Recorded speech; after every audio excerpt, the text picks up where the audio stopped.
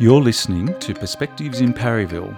Today, my guest is Jennifer Byrne, who is Professor of Molecular Oncology at the University of Sydney and the Children's Hospital at Westmead in Sydney's West. In this episode, Jennifer and I speak about her role at the Children's Cancer Research Unit, her current research interests and her scientific career.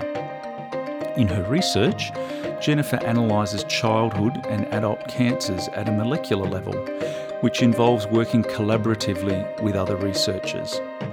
In 2017, Professor Byrne was named in the international journal Nature's Top 10 People Who Mattered for her work in identifying research papers that could mislead researchers working on cancer treatments. Links to some of Professor Byrne's research papers and articles are provided in the show notes. Here's my conversation with Professor Jennifer Byrne.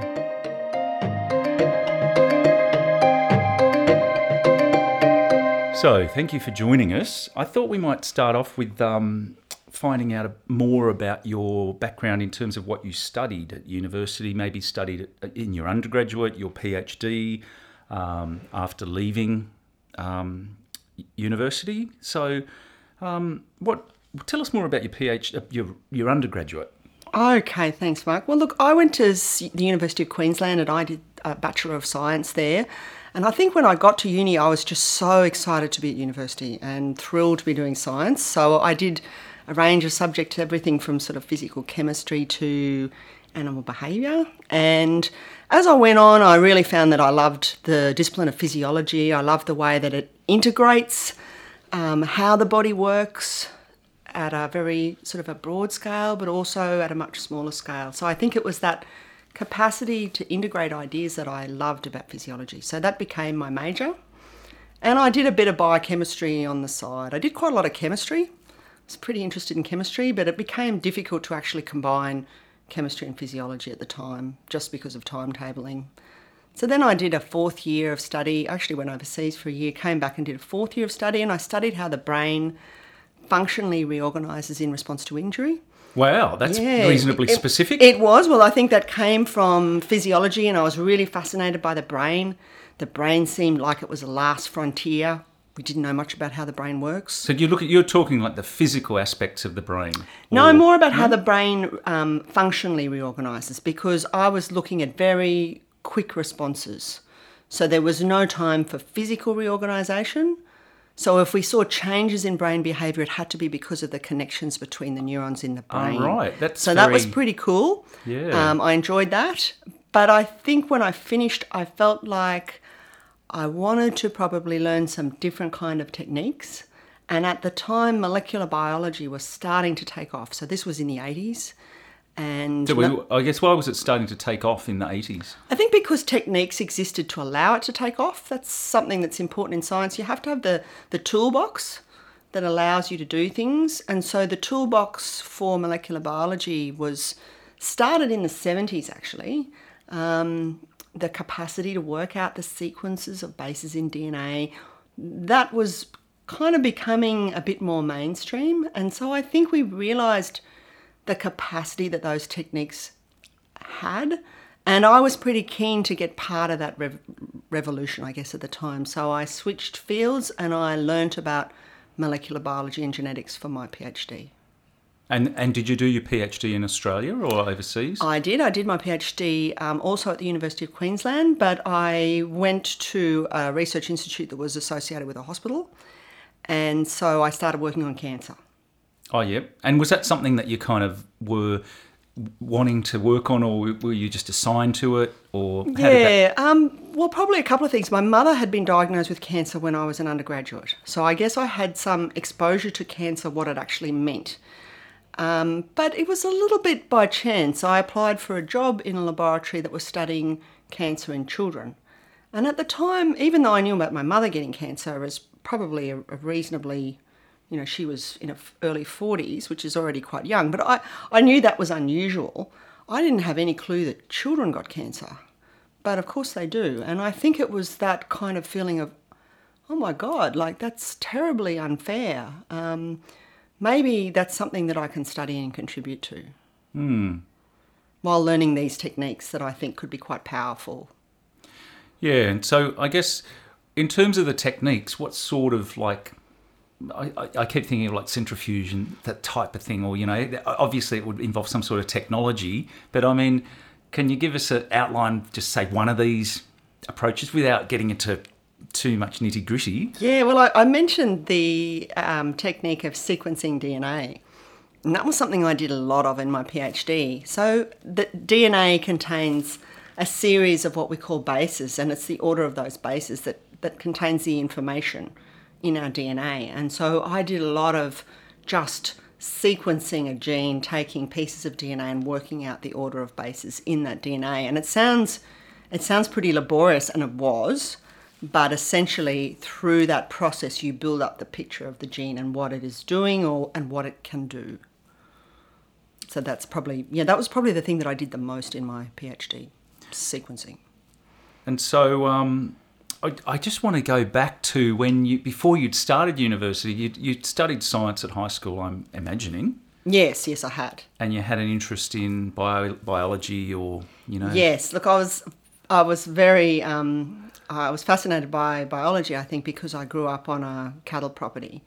And, you know, I was really immersed in the natural world in that sense, you know, not only the animals that we had on the farm, but also the wildlife, the trees, the grasses, everything. I mean, you're in an ecosystem when you grow up on the land. And I think that stimulated, my interest in biology. And when I was very young, I wanted to be a wildlife scientist. But I think as I entered my teens, and apparently this is quite typical, you become more interested in people. And I actually knew a family who had a son who had haemophilia, and I could see the impact of that on the family. And I started to be interested in, you know, disease and whether perhaps, you know, I could study human diseases as opposed to, you know, the natural world. Or bovine diseases. Well, that's true, that's true. And I guess you would have, what sort of cattle did you raise? My father had beef cattle, so we had shorthorns. Oh, yeah? Yeah. So even that is a thing, you know, there's different types of cattle. That's they have right. different attributes, different purposes. Yes, all that sort of stuff. Kind of like life. You know, yes, and I think that, you know, one of my earliest memories is actually my father butchering a sheep and pulling it apart and explaining, you know, what all the organs did. And, wow. You know, I mean, you just, you really see life and death a lot. You know, I used to see, you know, animals being born, animals dying. It's just part of life, but I think it sort of stimulated my curiosity around those processes, perhaps. Yeah, that's not such a typical youngster wouldn't be exposed to those No, it wasn't. It was a lot. I mean, it was interesting. I think one of my other memories was, you know, we used to drive to school on this bus, and it was a really long way. But the bus driver, sometimes if we saw a wild pig with its piglets in the fields, he'd stop and allow us to get out and chase them. And that was the kind of thing we'd do on the... Just for fun. Just for fun, yeah, exactly. Yeah, it was pretty funny. Wow. And so I guess, was that a thing, like, did you have to move away a long distance to attend university? And was that a thing for the, you know, were you expected to kind of hang around, or...? No, my parents were pretty good, were very good. You know, I won a scholarship to go to boarding school. That was a big thing, so that I could, you know, I went to school in the city. And I think my parents always realised I was going to do something a bit different. I think they were probably quite worried about that. I think what do you mean worried about that? Well, I think like a lot of parents, they wanted me to have a stable job. They were very keen for me to do medicine, but I didn't want to do medicine. Why? Because, I mean, a lot of the things that you're talking about so far, they kind of strike me as being quite related to becoming a doctor or medicine. Yeah, that's true. But I think medicine is, you know, it's more about treating the sick and looking after people. And I was more interested in chasing new knowledge, I think. Wow. Yeah. Right from the get-go. Yeah, a long time ago, yep. Yeah, okay. I'm just looking to see what else what was France like in terms of your postdoctoral studies? Well, look, France was great. A very different experience, both culturally and also scientifically, I think. I went to a very large institute, very multicultural, perhaps 50 nationalities there at any one time. And I think the way that science was done in a big institute was very eye-opening. So that was a great experience to go to a place where everything's there. It's a bit like doing science in a shopping centre. You know, you want something done, you go to the third floor, they'll do it for Wow, you. You know? that's a system. So it was, a lot of things were in-house, and that could really speed things up and make things a lot easier, and I really enjoyed that. And I was there for 3 years, and I actually got married while I was over there. And then, you know, my husband and I decided to come back to Australia because I had funding here, and I think my husband was keen to give Australia a try as well. Yeah, I guess just as you were talking then, I kept thinking of a lot of the units of measure, etc. in science. So they're kind of based in, like the French have a significant role historically in terms of the development of research and science and culture as well. That's right.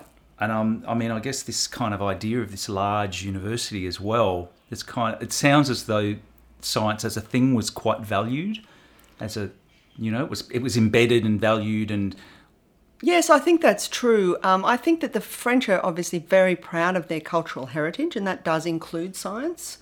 And so it's great to, I mean, it was a fantastic environment to do science. I think it's a bit hard for me to know whether the average French person has a greater or lesser understanding of science than the average Australian. But certainly the French are very proud of their culture and their cultural heritage. While I was there, they actually passed a law to say that no meeting in France can be conducted in any other language than French. So we used to break that law all the time because we'd have seminars in English, but we would always sort of wink at each other and say we're breaking the law. I think that's an indication of the pride that they have in their language and their heritage. Mm. And did you learn, can you speak French? Yes, I can. Yeah, wow. I really had to learn it to interact effectively with my colleagues. Yeah. And then I guess did you have to write up your papers in English and French, or is it papers were in English. I did write one funding application in French towards the end, so I did have to write some things in French, but most things were in English. So we're going to find out more about your other research interests, but just before we kind of get there, well, how would you compare, say, the Australian attitude, if that's the word, to science and research to, say, Europe?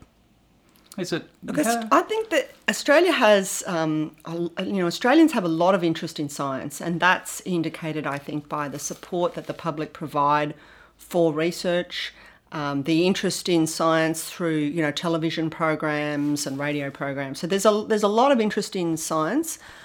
I think in Australia we also have a lot of interest in sport, and sometimes there's that a bit of tension where, you know, maybe if Australians were as interested in science as they are in sport, perhaps science would be better supported. It's a bit hard for me to comment on that from a European perspective because I haven't been there for a while. Yeah. But, I think Australians have got, you know, we're very focused upon, outdoor activities and sport and that sort of physical side of life, or at least that's our view of ourselves. Perhaps that's less true today, I don't know. But there is certainly strong support in the community for science and a lot of interest from people.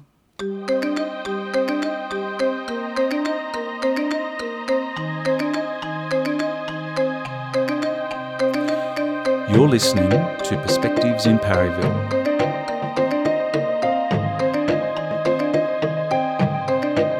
So we're going to find out a little bit more about your current research or your current research interests. So what are you doing at the moment? Well, my team studies a few different things. We study the genetics of childhood cancer. So that's something that I've essentially, started doing in my PhD.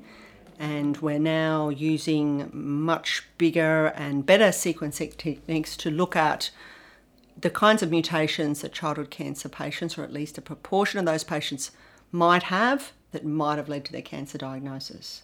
So that's one quite important area of research that we're involved with. We study the cell biology of cancer cells. We're interested in how these cells store fat and whether that capacity might be able to be used to treat cancer.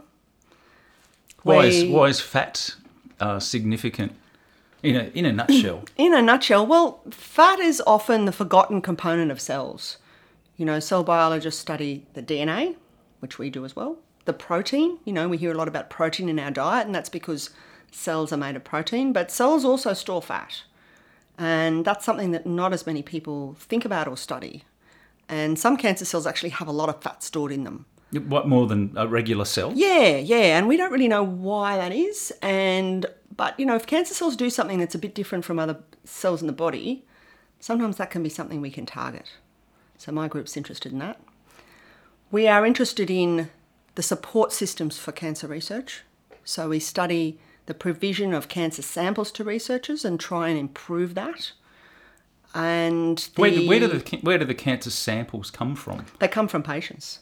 So if a patient's diagnosed with cancer, one of the main treatments is surgery. Just cut the cancer out if you can. So that's important to treat the patient. But it's also important to work out what kind of cancer it is. So when somebody has an operation for cancer, that cancer will go to the pathology lab and they'll look at it under the microscope and work out, okay, what have we got here? And sometimes after that process is finished, there's tissue that they don't need anymore.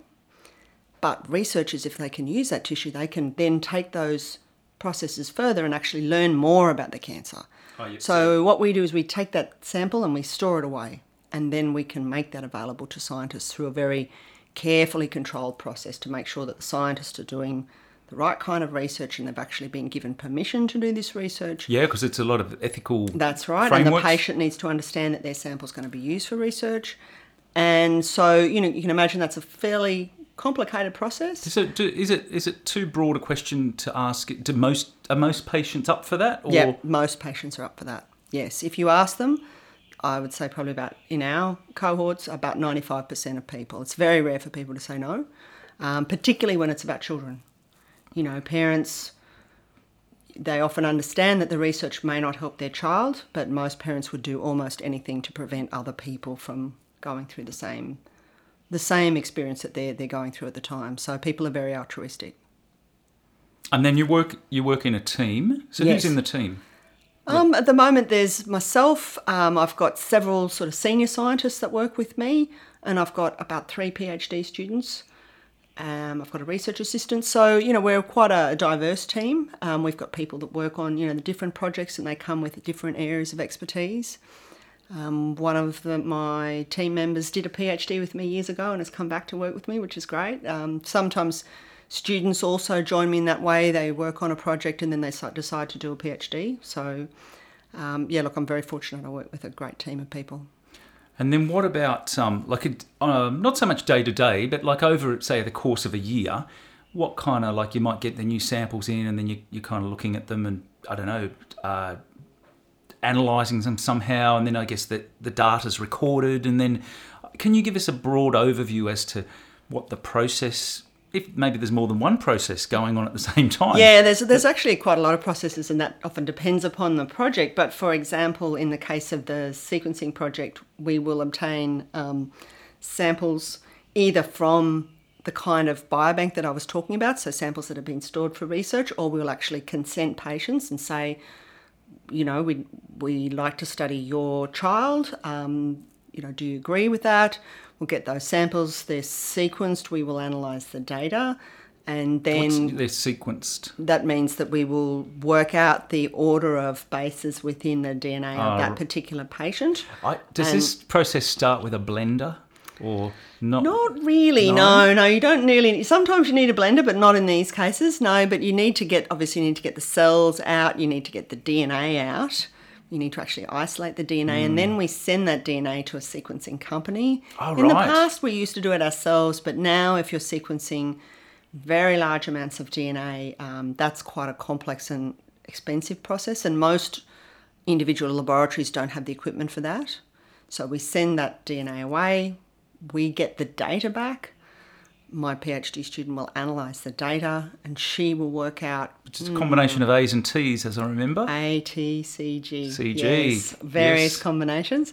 So she will look at all of that data. She'll compare her results to previously reported sequences. She'll look for changes that might indicate that a gene has a mistake in it. And then we will take those results and we will discuss them in a multidisciplinary team. So it will be people like myself, scientists, doctors, doctors with expertise in treating children with cancer, with genetics, and together we will decide, okay, this result is a research result, this result needs to go to a patient. And then we will treat those results, differently. And the results that go back to patients can be explained to the patient and their family. The research results we will report to the scientific community and the clinical community. In the form of research papers? That's right, in the form of research papers. Yeah, I like this idea that there's sort of multiple layers of teamwork going on. Yeah, there is, yeah. Teamwork's really vital because none of us have a complete understanding of the systems in which we're working. And I think as researchers, we're constantly doing new things as well. So we're learning all the time as well. And what is there a kind of professional collegiality, or if that's what you would call it? Yes, and that's one of the things I love the most about science. I mean, scientists are just great people, and well, I think they're great. But I love it that you're all working towards a common goal, and teamwork is really important, and it is really great when you have that feeling of we're all together, we're working seamlessly. That's one of the best feelings in doing science, I think. And I guess also that the idea of there's established protocols and even measurement systems or certain ways of doing things so that is translatable internationally, or you don't have all separate little systems. There's kind of like a common grounding, I suppose. Yes, that's very true. And certainly for genetics, there are common reporting systems. We will use the same. We will be comparing our results to the same sort of reference information that somebody in China or Yugoslavia or South America will be using. So it is very important that universality, that capacity to compare information all around the world is vital. So is that the foundation, this idea of these biobanks, is that the main research area that you're involved with? Or is it? Look, it's one of them. The biobanks is that process of providing the samples to the researchers, but as researchers, we use those samples in our research ourselves, and I think that's why we're interested in the process and making sure it works properly. Even our analyses of lipid storage in cancer, for example, you rely upon cancer samples, you rely upon cell lines. These are that allows you the capacity to grow cells in the lab. Those cells originally came from cancer specimens. And I also study the integrity of research as well. So tell us more about these cell lines. They're like you've extracted the cells from a patient, but then it's like a little kind of growth or something that's happening in the lab, like on a petri dish or something. That's right, yes. So many cell lines were actually established a long time ago, 30 years ago, 40 years ago. Oh, and what do you mean, 40 years ago? That's yeah, a long time ago. I know, it is a long time ago. Well, one of the features of cancer is their capacity to just keep replicating. Oh, right. So normal cells will age, they'll differentiate, they'll kind of stop, but cancer cells have managed to sort of turn that clock off so that they can just keep replicating. It's a little bit spooky. It's a bit spooky. And so we kind of harness that capacity to derive cell lines where you can keep propagating a particular cell type. And I guess, look, there's a lot of issues around cell lines, but the ethical pluses issues, are... you mean? Or, no, more technical issues. Well, there's some ethical issues, but the technical issues are probably more acute at the moment. But in theory, if you derive a cell line, then people all around the world can be doing experiments in those cells. And so you can compare your results. Right, so because it's like a standard reference point. Yes, it does, yes. Unfortunately, what can happen is these cells, of course, they're not machines, they're biological entities. And so what we know now is that cell lines over time can change. These are cancer cells, of course. They already have They're in that changes. territory of They're already trouble. Yeah, that's right. They've already changed, so they can perhaps keep doing that. And so what we now understand is this theoretical idea of, the cell line being the same, everyone studying the same thing. We now realise, well, that's not true at all. Yeah. So what happens with that realisation? Is that kind of like, oh, whoops, we'll start again, or this is absolutely devastating, or It depends. What can sometimes happen, which is really probably at the extreme end of the problem, is when cancer cells can become contaminated with other cancer cell lines. And so you can start out thinking you're studying a breast cancer cell line, but you're actually studying something else. And now, clearly that's fairly serious. It's not like you can just take it back to the shop and get a refund. You have to... No. You've sort of... That's right. What do you do? What does one do as a researcher in that situation? Well, what one should do is essentially probably throw those results out. Okay, what do you mean by probably, like people... Well, that does rely on the fact that people know that. Yes, so, okay. when you're growing your cells and you're just looking at them under a microscope, they might kind of look okay. But if you test them at a molecular level, you might understand that, well, actually you're growing, say, 2 different cell lines together. Your eye may not tell you that. The molecular analysis will.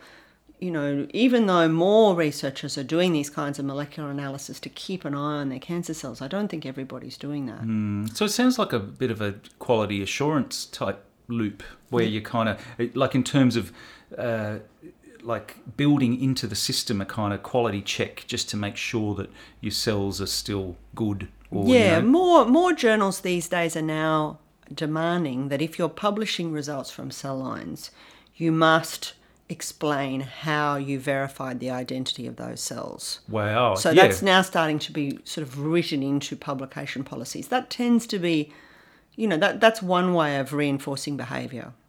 Yeah, and I guess because there's a lot at stake just in terms of the integrity. Well, there is, yes, because there would be thousands of papers in the literature that are unfortunately based on incorrect cell lines. And then how do I guess it's a bit of a can of worms in a way, where it's how do researchers that are relying on the cell lines know necessarily that they've been using ones that are not reliable? I guess it's kind of, even if it were exposed, how does that information get back to them? Or usually through the literature, again through the scientific literature, but also journals, like Nature and Science will be publishing commentaries around the problem of incorrect cell lines. So that kind of tends to diffuse the information more widely. It's a little bit like the news, the scientific news. In the news, hey, your cell line could be wrong, maybe you should go and have a look at that, that sort of thing. So what do all these teams of scientists around the world do when they might read a paper or they might, it comes to their attention? Is it like panic stations, or it's like, oh dear, or, well, that's another 15 years down the tube, or how do they... It really depends. It's very... It depends. I remember when I was in France, actually, this was not exactly the same situation, but I remember I was in the library reading Nature, actually, and I read an article that sounded like it was exactly the same thing that the team upstairs were working on. And I went and spoke to my supervisor, and look, it was a disaster. I have to say it was a disaster. And I remember, and then I went and told one of my friends in the laboratory about this, and I'll never forget her face. I mean, it's years of work potentially. And if a team has been using an incorrect cell line for a long time, it is very problematic. But still, I guess in that broader picture, it's definitely something that needs to be responded to. Absolutely. I mean, I think it's one of those situations where there's potentially a tension between the consequences for your own team and the consequences for the research. And I think it's part of our training that we should always understand that although things can have, they can be significant for the team, it's the bigger picture that's much more important. I guess it does have another, I guess the context maybe is that researchers are often driven to produce papers or do their research as part of a system, I guess deliverables or certain milestones need to be reached. And so if something like this occurs, it can't be received well by the management. No, for sure. You're right that there is certainly pressure to publish, and that's probably something that's reasonably universal all around the world. Some countries that's more acute than others, but for example, in Australia, your ability to attract funding to support your work is partly based upon what you've produced. You need to show a funding body that you're a productive team, that you're a sure thing. If somebody gives you some money, you're not just going to squirrel that away. You're actually going to produce some research that will be published and will be communicated. And so it's always, predicting the future from the past. So if you have a major catastrophe where you find that some of your published results are not correct, you might have to retract those papers. that's a serious business for the individuals, but also for the future of the team, particularly in the short term, trying to maintain funding for their research.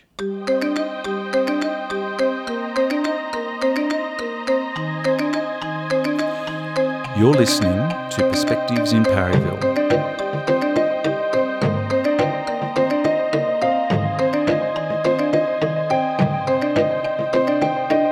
When I grew up on the farm, you have, our property was fairly large, so I had never been across all of it. But nonetheless, we knew our farm better than anybody else, and we need to look after it, I think, so that it can support us. But to do that, you need to understand it. And there were parts of the farm that I knew like the back of my hand, and I think that's a similar situation in science. We have our intellectual areas in which we roam, and we know those areas better than anyone else.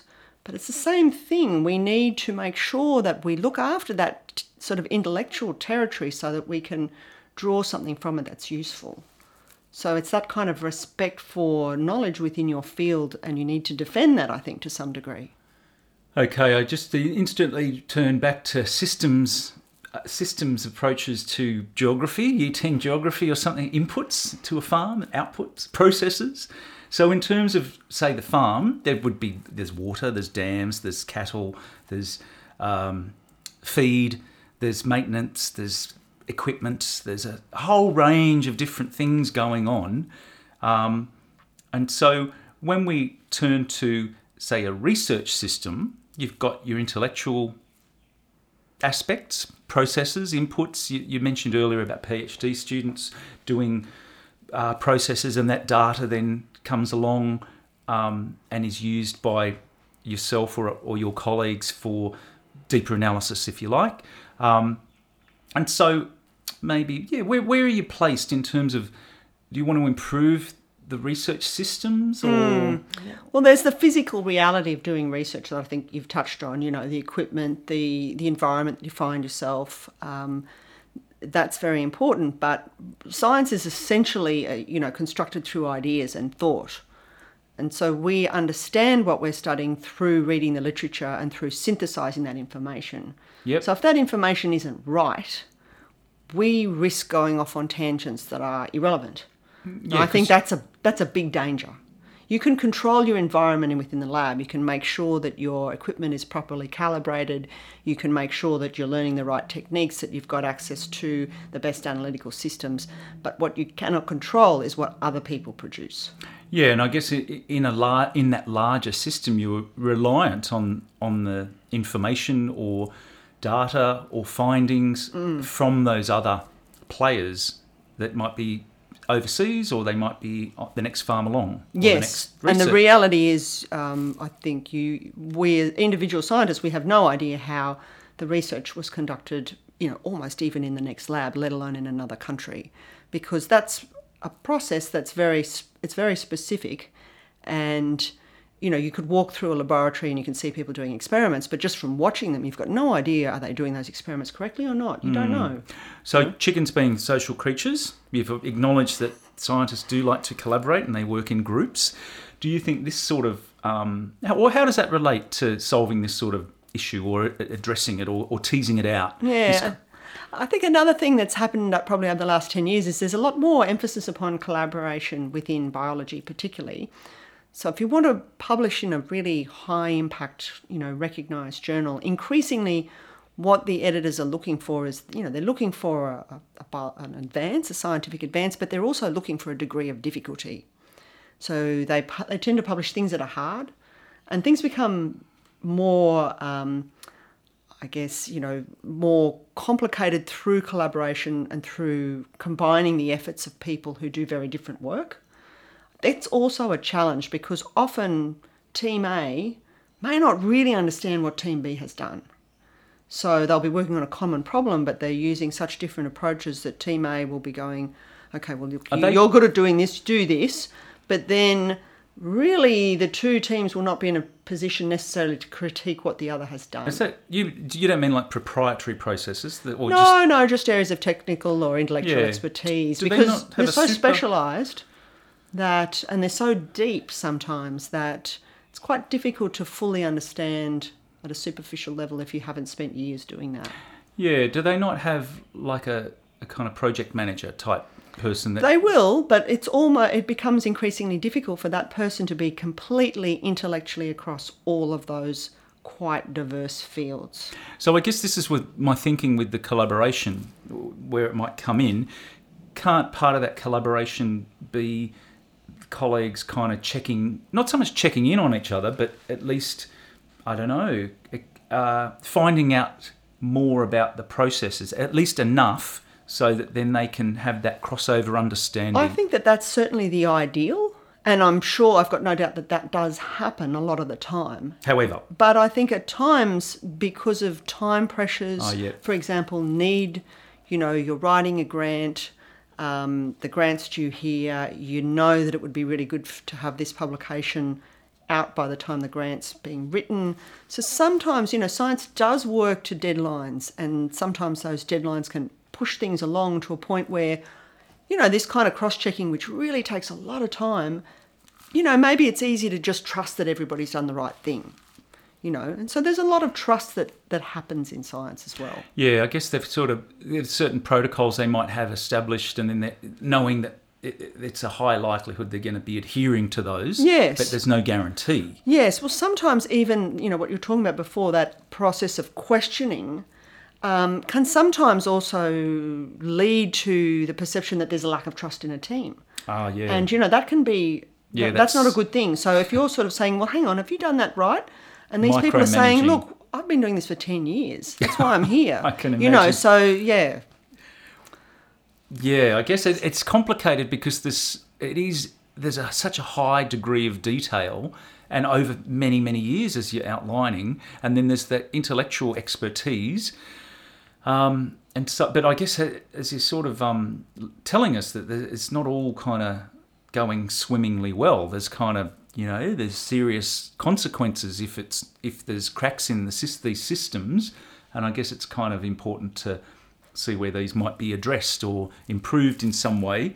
Now, I was reading this article that you brought to my attention that was delightfully comparing research processes with different approaches to agriculture, such as biodiversity, crop rotation, small-scale farming, that type of thing. And I quite I can see the kind of comparison between the different players and the different processes that need to go on. And so some of the stuff you were talking about earlier reminded me of this small-scale farming idea, maybe like keep it more manageable, if that's the word. Is that something that you see as a good thing or not necessarily? Look, I think science needs to be ambitious. Oh, yes. So we certainly need that ambition and we need that drive to be the best that we can be. But I think the particular article that you're referring to, which is The Sustainable Professor by Elizabeth Haswell, I think she's arguing for the need at the same time to take the time that's required to, to come up with the great ideas, to reflect upon what you're doing. If we are just relentlessly driving towards outputs when perhaps not going to be doing the best science. So it's about slowing down sometimes to really have those deep insights in the great ideas rather than just relentlessly trying to, push more and more work out the door. So I do like this idea of a scientist reflecting. What does a scientist look like when they're reflecting? What are their thought processes maybe? Usually you're not at work, I'll have to say that. Right. That's important because often work these days is, responding to email, meetings, various sorts of things. So certainly if I want to reflect, I'm usually doing that at home actually. But you're busier than ever because, you've kind of discovered a few aspects of, research integrity being undermined, as well as your kind of regular research. So you kind of got more and more and more things happening, and that's not likely to go away anytime soon. So how do you find that time for reflection? I think, it happens when I'm not at work, I think. And it's important to actually have some sort of downtime because, the processes that give rise to ideas are often, I think that for me, it's often subconscious. So I'll be thinking about something, and usually the idea will pop up when, often in the morning when I'm kind of well rested, sometimes on the weekend as well. I think ideas that sort of percolate along and then they pop up. And you kind of have to be ready to catch them when they're there, because otherwise they disappear. Yeah, they're a little bit that way, aren't they? That's their nature. Yes, ideas. You can't have an idea to order. Someone could put me in a room and say, well, come out when you've had an idea. I'll probably come out with an idea, but I don't think it'd be very good. No. I guess it's sort of, on a highly simplistic level, it is a form of creativity, but it's not really, because it's more considered than that. It's not like it's this kind of crazy random idea. It's sort of like a problem-solving process or something. I guess it's a bit of a mystery. It is a bit of a mystery. The ideas often come from drawing threads together. And another quote that I really like, that I think is important, is the seeing what no one else has seen. So seeing what everyone else is seeing, thinking what no one else has thought. Isn't that the process of creation, though? It is, but it just takes time. Again, it's that percolation. Things sort of seep into your consciousness, and all of a sudden you'll realise, hang on, this is happening, and you'll think, why didn't I see that before? Yeah. But that process to get to that point just takes time, I think.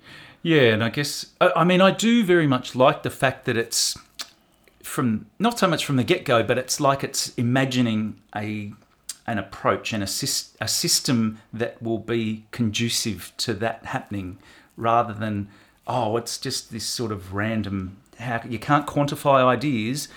Like you said, you can't lock someone in a room and say, come out with an idea, but you can factor in, like, a bit of downtime, or maybe a little bit of free exchange of, collaborate, like conversation, or I don't know.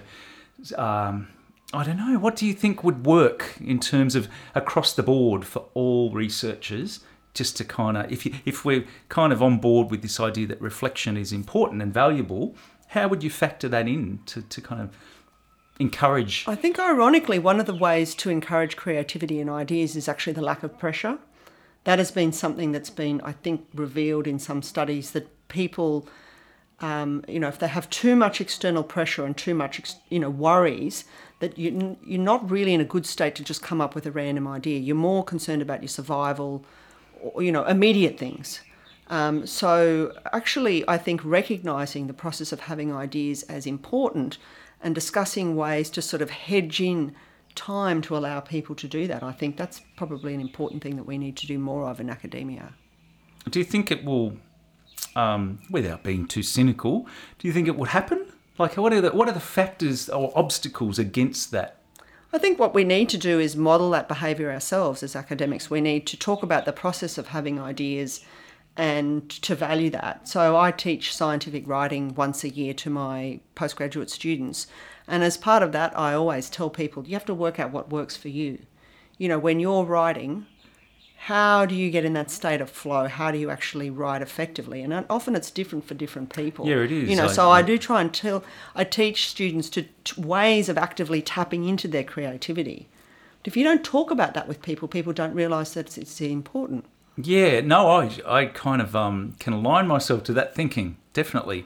And I guess it's not always taken on board that these sort of processes are a part of scientific research. It's kind of... I think it's the sort of thing that everybody knows, but we don't talk about it, and that's culturally pretty silly, really, given that ideas are the absolute foundation of science and scientific advancement. Well, that's right. And I guess it's also, it's kind of occurred to me that you don't necessarily get those ideas at the beginning. It's maybe once you're in the process and you're kind of doing all the mechanistic processes, then midway through those, then your idea might come up and present itself. Well, that's right. You have to understand what's gone before you. You have to have read the literature and thought about it, and it's about that process of seeing the gaps. Seeing what hasn't been done. What we're meant to be doing in science is what hasn't been done. Yeah. But that's sometimes daunting. It's a different process. It's like seeing the shadow, or what's not there. And I often will talk to people about... skating on being illogical here. No? I always talk to my... How talk to can students, we see something that's not there? Well, that's right, but we have to do that. We have to look at what's not there, what hasn't been done.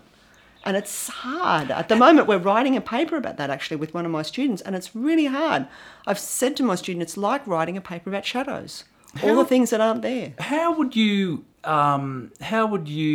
summarise this approach to, say, one of your colleagues that was a little bit cynical and didn't understand, wasn't on board, about the value of this sort of approach? I mean, I think it sounds fantastic. It seems like it would be a really great approach to encourage, but not everyone would be on board.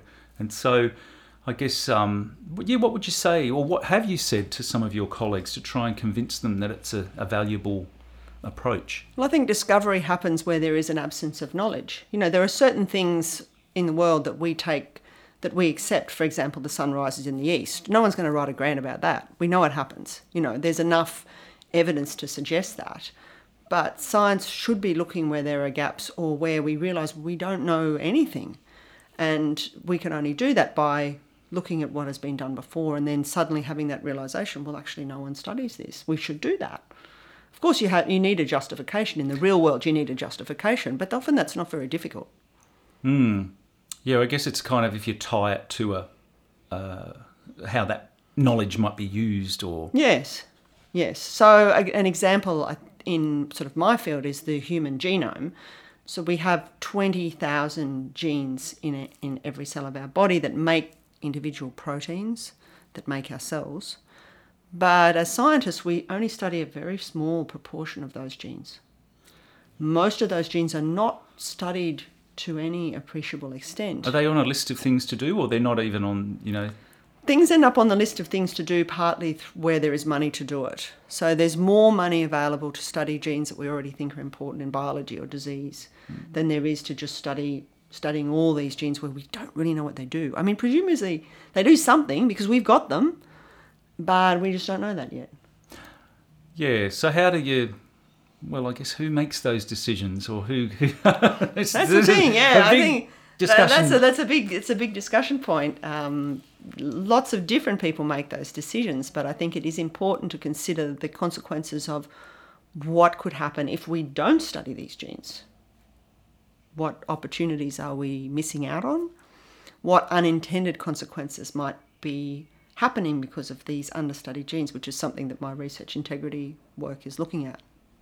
So we're going to wrap it up very soon. So I'm intrigued by this idea of like tangents, like areas of research where scientists might be not really looking in a particular area, but then they discover something, and then that's then applied to some other area, or so like more of a free-flowing approach to research and broad research. Could you just speak on that? Sure. There's a couple of good examples that come to mind. One is a technique called the polymerase chain reaction, or PCR, which is now used diagnostically in labs and pathology departments around the world. It's used for forensics. It's used in research. That technique required the study of bacteria in hot springs, because studying bacteria living in these extreme environments allowed the identification of an enzyme that's required for that technique. So, you wouldn't think that those two things would normally go together. Another example is people studying jellyfish that are fluorescent allowed the identification of a protein that's now used to tag things in cells, and is used in laboratories all around the world. It has really revolutionised our ability to see what's going on in cells. So you wouldn't again think that studying jellyfish would help you understand the fundamentals of cell biology. It's through our capacity to have a broad base of research and to look for these kind of connections that I think we make the really big advances. In this episode, I chatted with Jennifer Byrne, who is Professor of Molecular Oncology at the Children's Hospital at Westmead, Sydney. You can find out more information about this episode, including links to various research papers and articles, in the show notes. Thank you for listening to Perspectives in Parryville.